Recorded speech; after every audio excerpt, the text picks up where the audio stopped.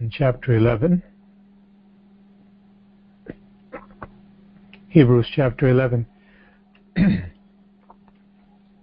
Now faith is the substance of things hoped for, the evidence of things not seen. For by it the elders obtained a good testimony. By faith we understand that the worlds were framed by the word of God, so that the things which are seen were not made of things which are visible. By faith Abel offered to God a more excellent sacrifice than Cain, through which he obtained witness that he was righteous, God testifying of his gifts, that through it he being dead still speaks. We spent a considerable amount of time on the first 4 verses in our previous sessions together, meetings together, and we learned that faith is equivalent to, the actual Greek word implies trust. Trust. Trusting God for something we don't have. Trusting God for something we don't see. And we learned that faith is the receipt of something we have been given by God, namely His promises, all that He's spoken to us. We have a receipt in our hands, which is faith, the evidence of things not seen. We equated this to going to a store or ordering something, and we have a receipt or an evidence that we can present to the merchant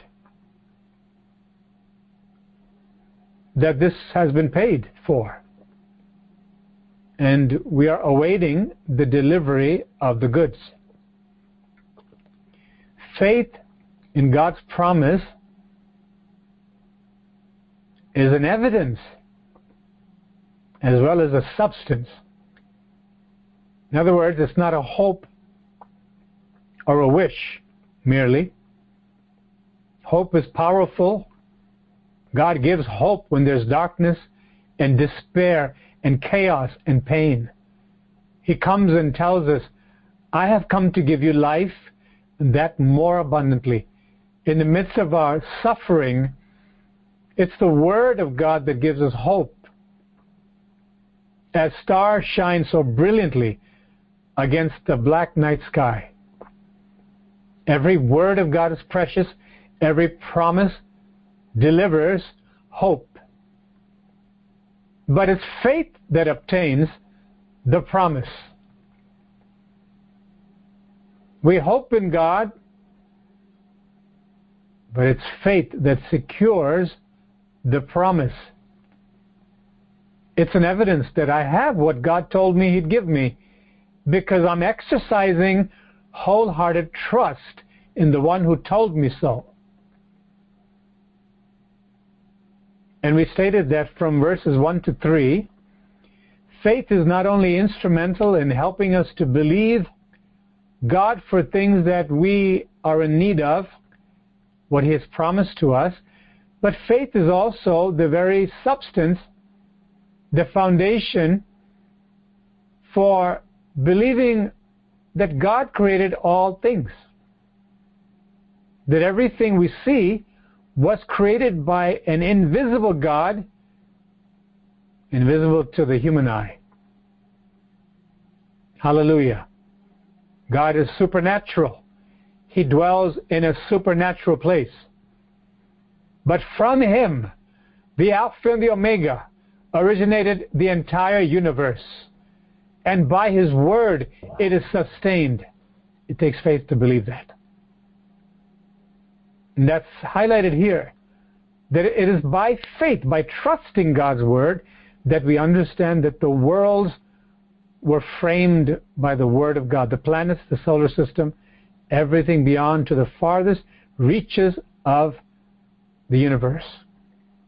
Both the micro-universe and the macro-universe were all created by the one triune God. By faith, we know that we know that we know. God said so. That's what it is. And we know if God created things so vast and so full of splendor that we can exhaust a lifetime, and in fact, all of time, to try to understand all the marvelous things God has wrought in the universe. We trust God's word, His declaration. What? In the beginning, God created the heaven and the earth. God revealed it. We trust Him. Abraham trusted God.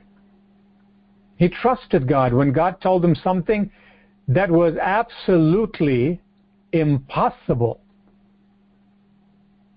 for any human being to believe in the natural. Should another human being come along and tell Abram, who became Abraham by faith, that even though your wife doesn't have a child and you have passed the age of childbearing, yet your offspring are going to be like the stars of heaven in the sky and the sand on the seashore, almost countless. When there is no hope for even one child, how can I believe for millions and billions of children? When my wife is beyond the capacity of a human being, to have even one child. She's not able. We're not able. But God said, it's going to happen. He believed God, and it was credited to him as righteousness. We went further and saw in verse 4 that Abel was also counted righteous because the sacrifice, the offering that he brought to God was of such an excellent quality, it reflected that he actually trusted that the living God is the King of all kings, Lord of all lords. He deserves the best. He had a living trust. The God is the kind of God He reveals Himself to be, and not some substandard notion of deity. No disrespect can ever be offered by Abel to God, but Cain thought he could, and he did. How did he disrespect God? By the offering that he brought. It was not his best. But Abel, because he brought the offering that was his best, was counted as a righteous person. He obtained witness. Who bore witness? God Himself. The God who sees through every single motive. He knew every thought in Abel's heart. And God said, he's a righteous man. What he brought to me and the motive with which he brought it all tallies together to show that he believes me, that I am who I am. that I deserve the best because I am the God of glory. And so we have here at least 3 instances and examples of how faith is exhibited and how this trust in God must continue to be exhibited by all who call upon Him as Lord and God in order to graduate from one level of spiritual maturity to another, and in order to prove that we are righteous people. It's very clear here. Verse 5, by faith Enoch was taken away so that he did not see death. How did he exercise that faith? He had a revelation, and he believed God. The faith is not self-existent apart from the Word of God. It comes by the Word of God. And all who embrace the Word of God, the covenant of God, the promise of God, they're able to exercise the faith. Enoch had a revelation, just like Elijah did. I'm going to take you. And he believed. And he was taken in a glorious way that he did not see death. Whatever God reveals to each and every one of us, collectively as the bride of Christ, the body of Christ, and individually, specifically to our lives and our situations, we must embrace it all. Say, Lord, you're worthy to be trusted. You're a faithful God, and I give you my all, Lord. I don't want to hold out and hold back anything from you, Lord. Come into my closet. Lord, examine my heart and set everything straight, oh Lord, because you're worthy of all of me and my best. Surely Enoch fit that description, because God said, I want you to be with me forever now. Whereas his ancestors and his descendants outlived him on this earth, many of them, his eternity began far earlier than theirs. What a blessing. He was not found because God had taken him. For before he was taken, he had this testimony that he pleased God. Faith pleases God. A person who does not please God is manifesting unbelief, which is the opposite of trusting God. Right here we see the presence of authentic faith leads an individual, a church body, local body, to please God. They find out, Lord, what did you command and what do you require of me, Lord? In my marriage, on my job. It's not so much the human boss as my eternal boss, the God of glory. Because long after my human boss is gone, or I leave the job, or the job is gone, I have to answer to my eternal Lord and God of how I did on the job. And if we have failed, if we have sinned against God in any area of our lives, this is the time to get it right by confessing, Lord, I was a thief. Lord, I was a gainsayer. Lord, I was a jealous person. Lord, I spoke behind my boss's back. Lord, I tore down other people out of envy. Lord, I did things that were shady in order to make a quick gain. God is so gracious that as much as He hates sin, He's so holy His love causes His truth and mercy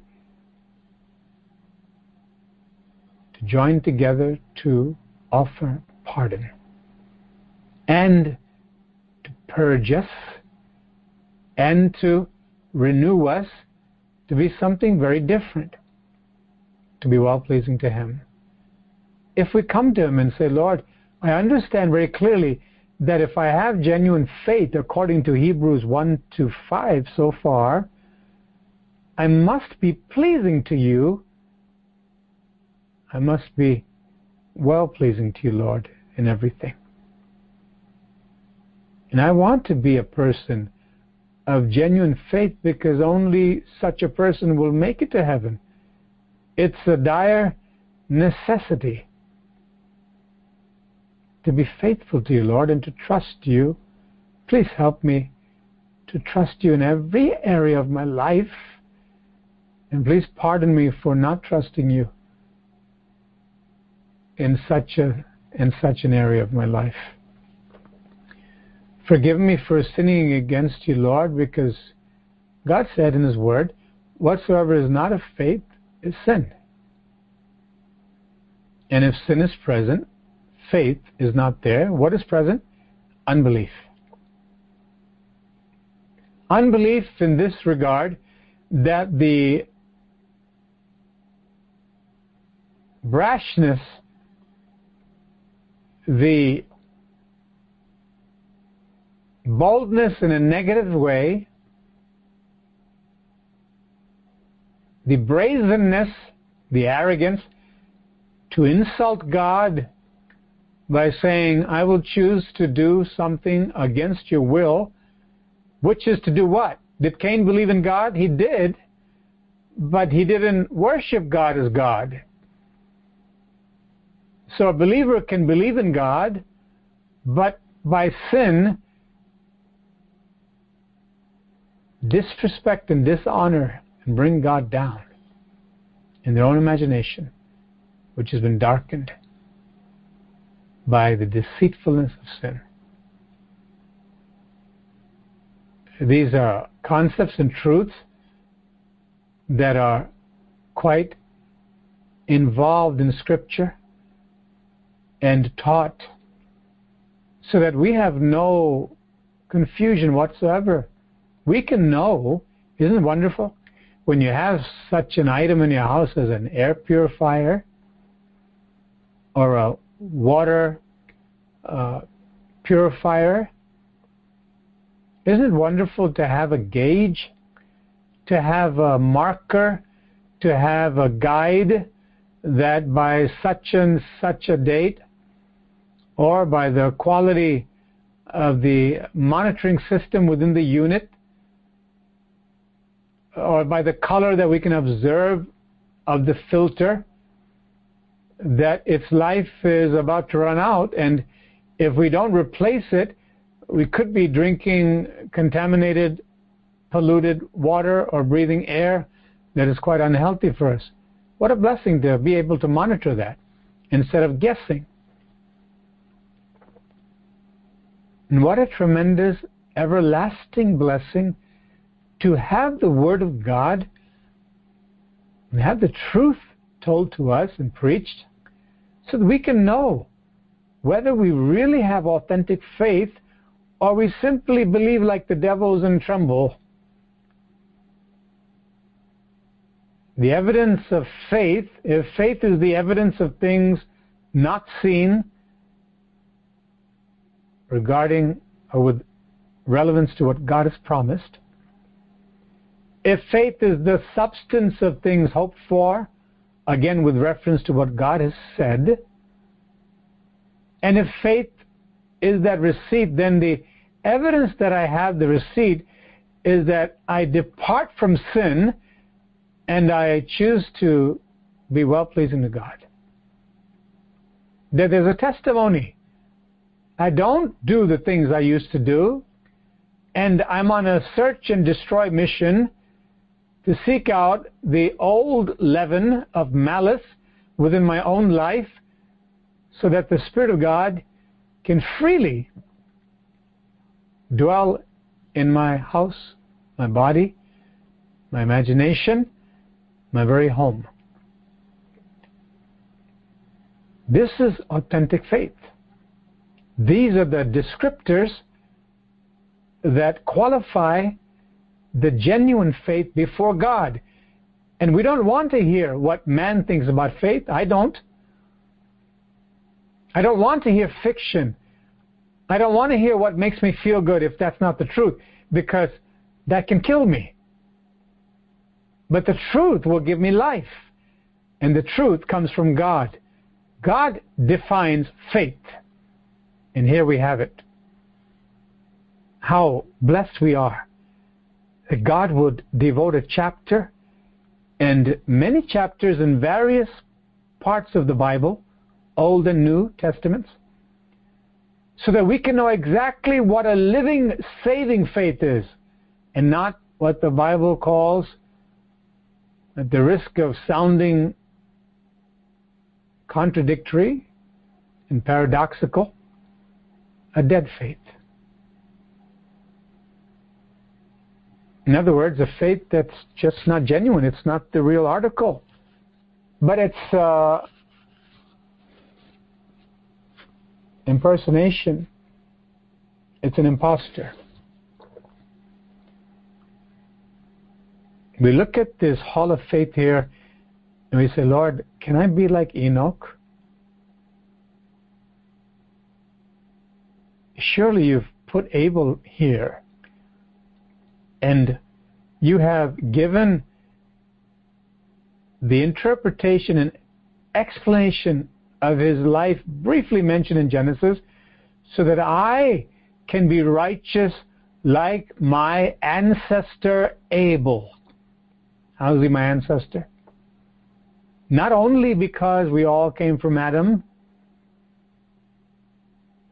but we didn't become children of Abel because he was killed. By faith, we are his spiritual offspring, just like we are spiritual offspring of Abraham. So that a Jew that may have descended from even Abraham can only become a child of Abraham, as Jesus said, truly, if he has faith. And so a Gentile, such as myself, and all of you, as far as I know, who are non-Jews, we belong to Abraham. We're also descendants of Abel, that noble soul, second born of Adam and Eve, who had a passionate, worshipful heart for the Lord God. And it was borne witness by the living God, by the nature of his sacrifice, his offering. Yesterday evening we spoke on Romans 12, 1-2, that we ought to present our bodies first and foremost. God sees that the body is very important to him in worshiping God. Not simply to dance and to flail our arms and even raise our hands up primarily, but what we put on for clothing should be well-pleasing to God, not just ourselves or other people. How I present myself should be worthy and becoming of a Christian, someone who belongs to Jesus Christ, the Holy One of Israel. What I put into my body, not just the negative substances, but within my food intake. If the Bible says in Corinthians that even what I eat and drink should glorify God, I ought to check on that, because I'm going to be held accountable before God. One day, the Lord said, the word that I spoke to you, that'll judge you. And I have a wonderful opportunity, golden opportunity, to set things right before I get to judgment. Because the Bible says if we would judge ourselves, we should not be judged. What a generous and loving God we have. It's like a teacher who gives exactly the expectations laid out in the syllabus and conveys that and reinforces it, makes sure that the pupils, the students, understand it, and gets feedback from them to further ensure that they've understood it the way the teacher has meant it. And then graciously give many opportunities to demonstrate the learning according to the ability of each pupil. God is the ultimate teacher, the ultimate Savior, the ultimate Father, who gives us all that we need to get our act together so that we can be in the same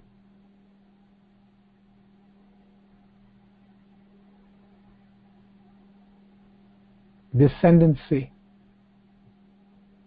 of faithful Abel and faithful Enoch. One day, a generation will be raptured. And whether we are in that generation or we suddenly and equally, perhaps in the blink of an eye, in one heartbeat or lack of it, get translated to be with the living God.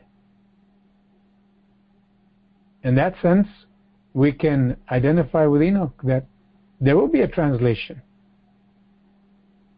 There will be a transportation, a transport, where we will have to suddenly go to be with God. And we have opportunities. Enoch had 365 years or so.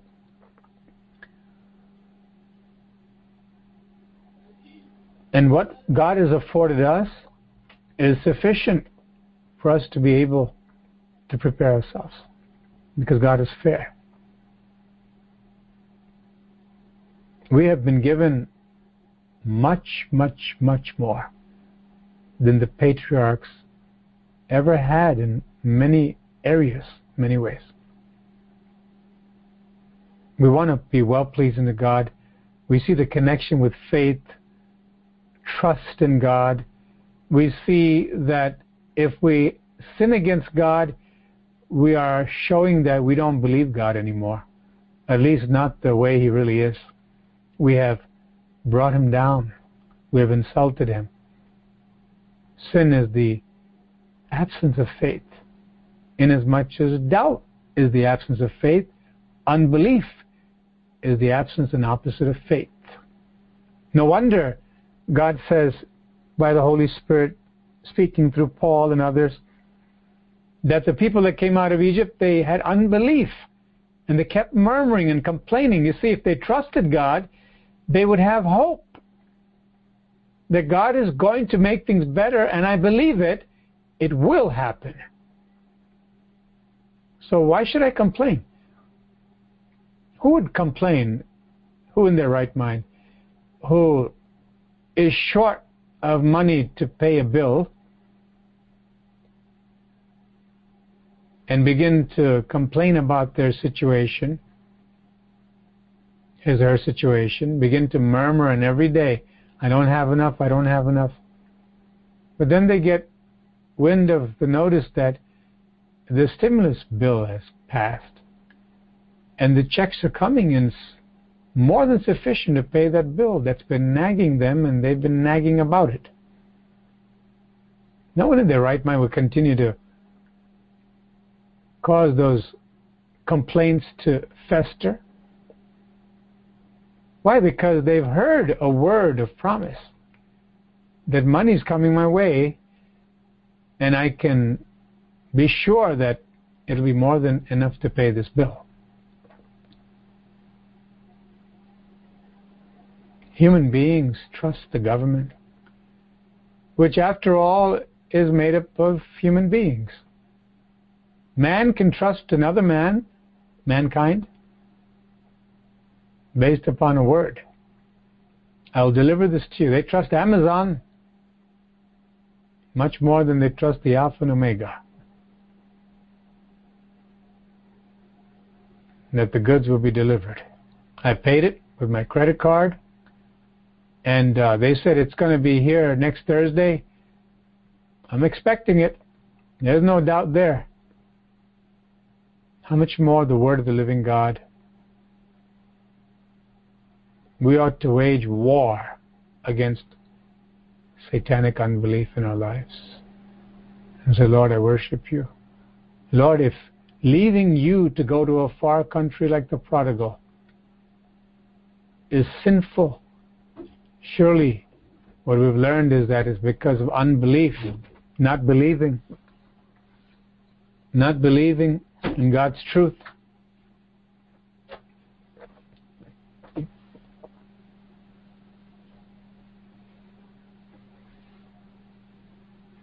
The young man that left the father's house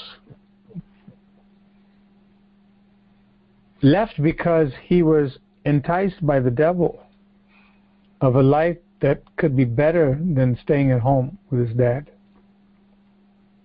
And he went and he almost got slaughtered forever. Unbelief, sin, rebellion, not pleasing God, all connected. But if I trust God, I will be well pleasing to Him. This goes again in line with the teaching of biblical eternal security, that we are secure so long as we obey God. There is absolutely zero security for any human being, no matter how long he or she has known God and served God, if disobedience has come in. And we see Ezekiel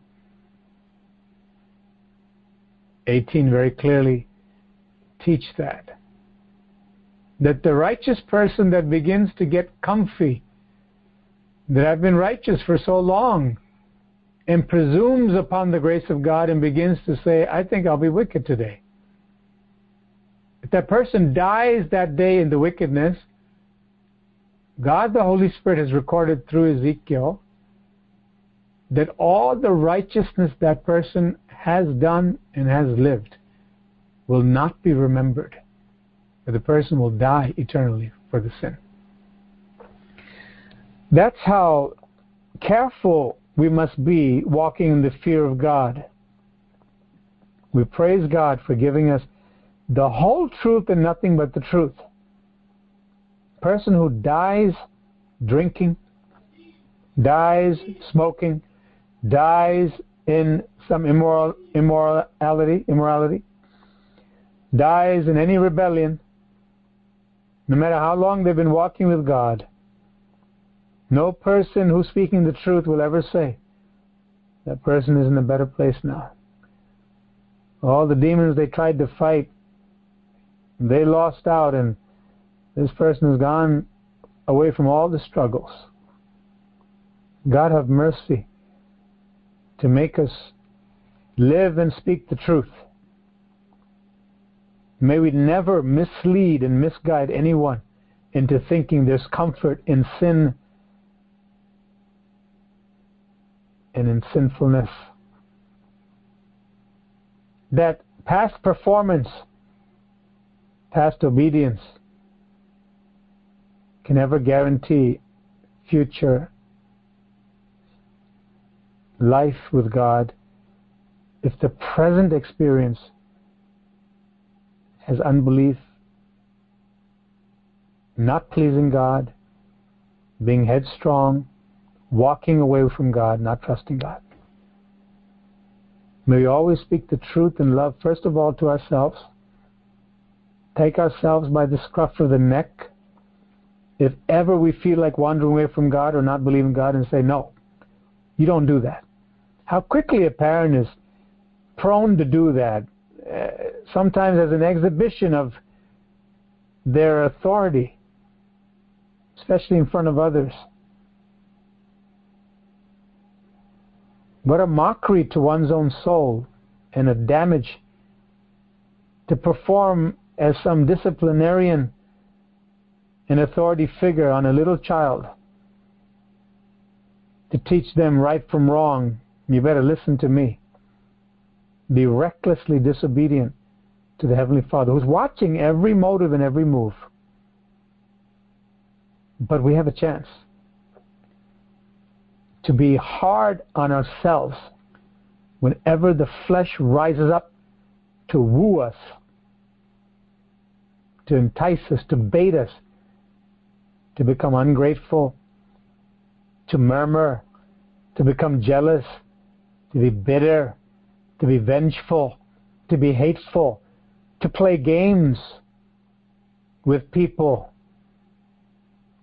sometimes sarcastically, sometimes hidden between the lines. There's hatred, but it's covered with a God bless you, I'm praying for you, I love you. When God sees the entire heart like an x-ray, and you know what? He will expose that on Judgment Day. That on such and such a day, you told so-and-so that you love them, that you're praying for them, and you said, God bless you. You took my name on your lips while you were a hypocrite. And here I'm going to show the holy angels, everyone, that you were not true to me at all. It's important to let these truths strike terror to our hearts so that we never ever presume upon God's grace or treat Him cheap, because we'll be the loser.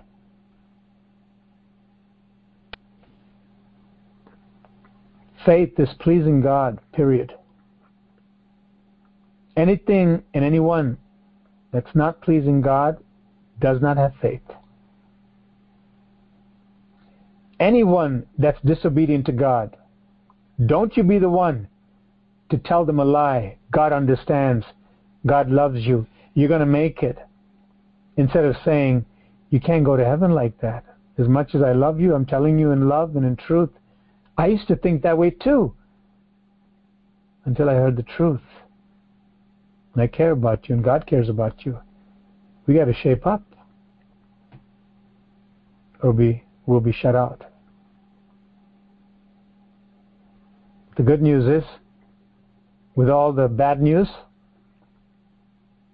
that can come to those who disregard God's truth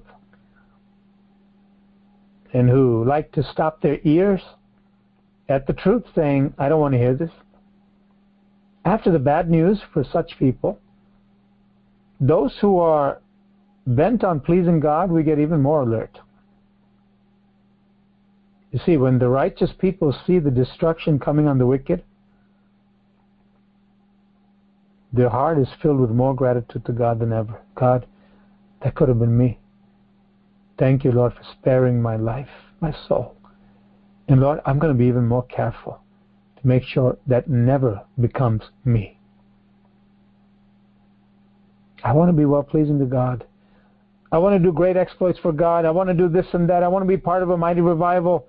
I want to be a revivalist. I want to learn the secrets. I want to do all that. But without faith, none of that will happen before God. We can have a false revival. We can have a feel-good, syrupy revival. But that kind of revival will only attract bugs that will live there, feasting on that syrup that is fake. If we want the real thing, we need to be well-pleasing to God. We need to fear the Lord. We need to say, Lord, you commanded me something. Imagine if God gave one commandment. Since we got saved, only one commandment. Suppose He said, I want you to take the trash out every day. Just one commandment. How many people will say, well, that's good for me. I don't want to live in a stinky place with maggots and all kinds of things happening that's not good for my health. And I can do it. I'll have a checklist on my refrigerator. I'll put it on my door.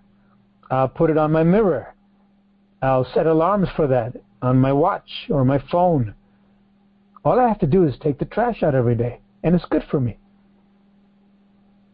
Now, what would such a person who's following that think of a person who finds it difficult? On two counts, they'll think that person is really, really foolish. On the one hand, because it's so easy to do.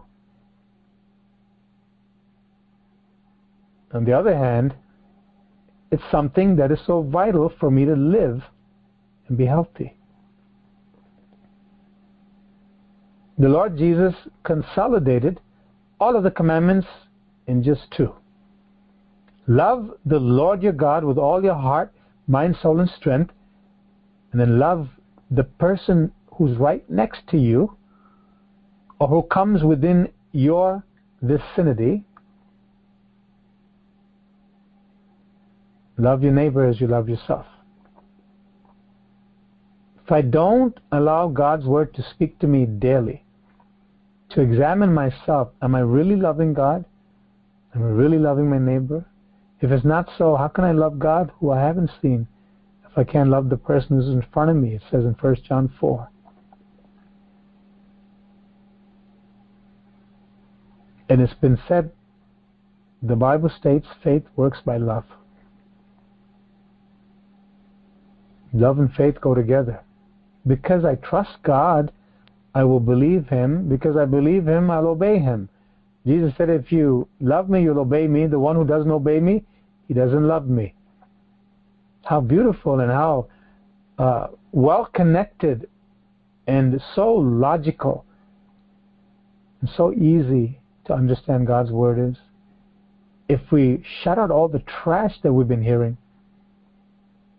by so many preachers, so many churches, it's convoluted, misguided, downright satanic, to lull people who think they're good Christians further into the death sleep through disobedience, rank disobedience, living in adultery, abusing substances, abusing people, cheating. And everybody excuses everything because we're all human. You see, we're all sinners. I'm just a poor old sinner saved by grace. I can't make it to heaven by my obedience.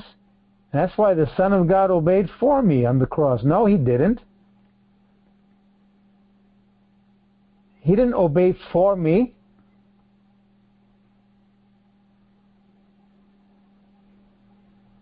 He was righteous. I have to obey what God says for me to obey.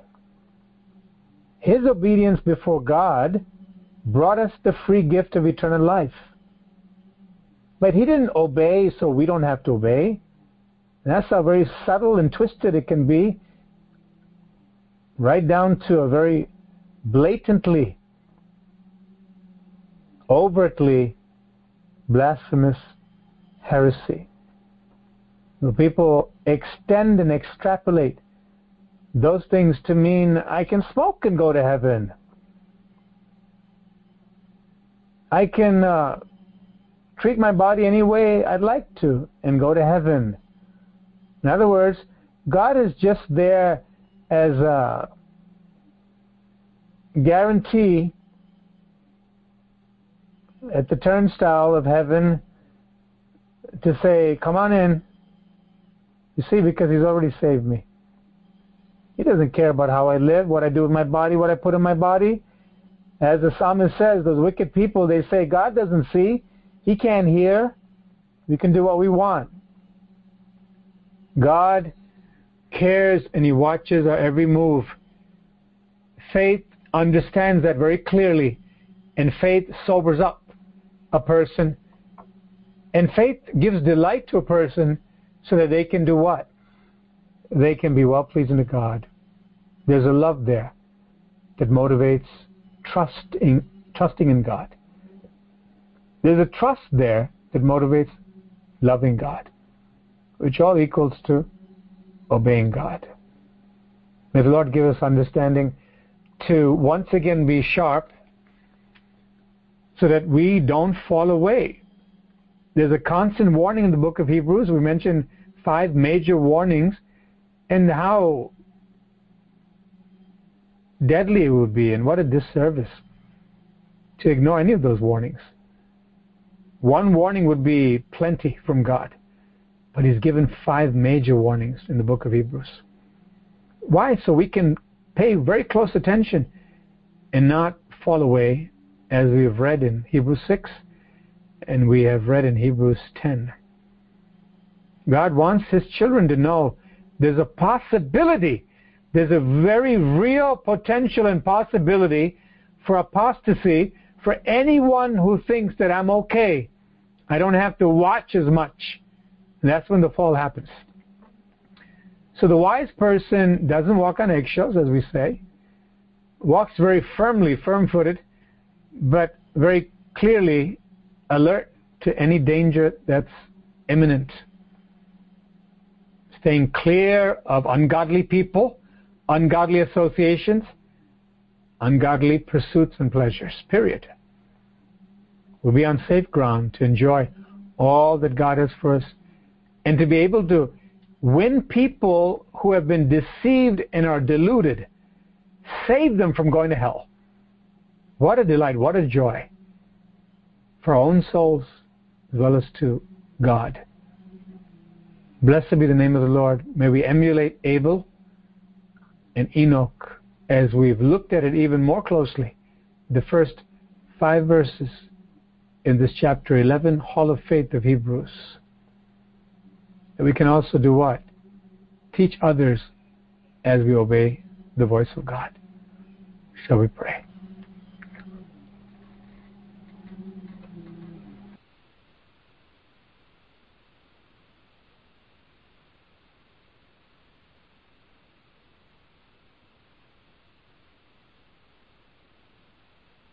Father, I thank you that today we can spring into this day with full assurance that we're well-pleasing to you. Have a great confidence that God is on my side because I'm pleasing Him. That He will back me up. He will go ahead of me. He will hem me in on all sides. He's my provider, my protector. He's my everything. I have hope today, and I have faith that it's going to be a good day.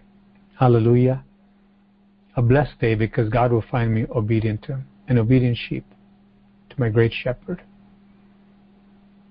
Father, I pray for those who have a defiled conscience, who have problems in finding that assurance because of disobedience.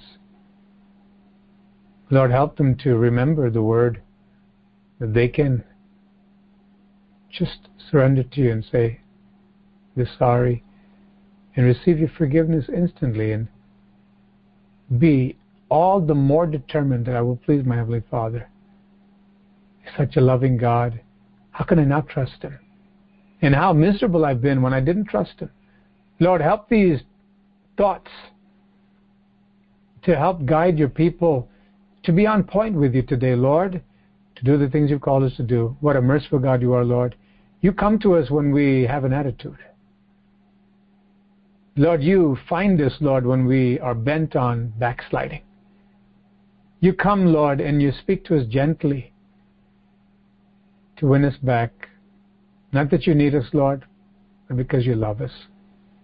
Help all of us to be determined never to go astray from you and to have real faith by being well-pleasing to you and obedient to you, Lord, obedient to your voice. Never entertain unbelief and believe you for everything in every area, whatever you've told us to do, every commandment of God, to know that it is life to me just to follow it. And it is the most pleasing thing to my soul and benefit to my soul, and my prosperity depends upon my heeding God's counsel. And it's good for me. This is the way I will live. Not living in 2 worlds, trying to. Not being untrustworthy. Lord, help each one to evaluate himself or herself, to determine whether we are trustworthy before you, whether you can count on us,